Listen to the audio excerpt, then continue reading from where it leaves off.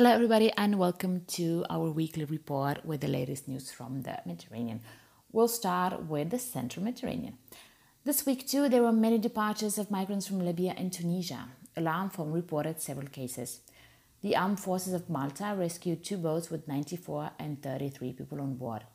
The Italian Coast Guard rescued 5 boats with 85, 61, 40, 63, and 65 persons on board in distress in the Italian SAR zone.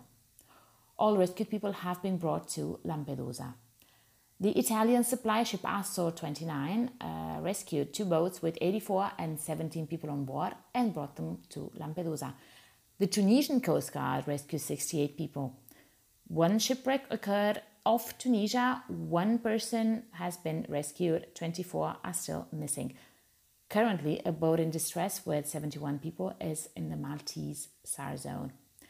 At least 1,634 people, mostly Tunisians, reached Italy last week, disembarking in Lampedusa, Sicily and Sardinia. On Saturday, the Italian Minister of Interior, Lamorgese, said that there is no way to regularize the economic migrants who reached Italy in the last months. She added that the number of repatriations of migrants from Tunisia will increase in the next few weeks. Libya. At least 238 people have been intercepted and returned to Libya by the so-called Libyan Coast Guard. Last Monday, in the western coastal town of Khoms, Libyan authorities shot dead 3 Sudanese migrants who tried to escape after they were intercepted by the Coast Guard in the Mediterranean Sea and returned to the North African country. 2 other migrants were wounded and were taken to local hospitals, while the other migrants were moved to detention centers.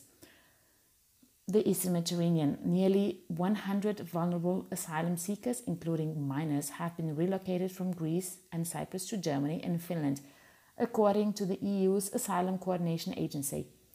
The Greek government has begun giving €2,000 to asylum seekers located on various Aegean islands to incentivize them to go back to their home countries.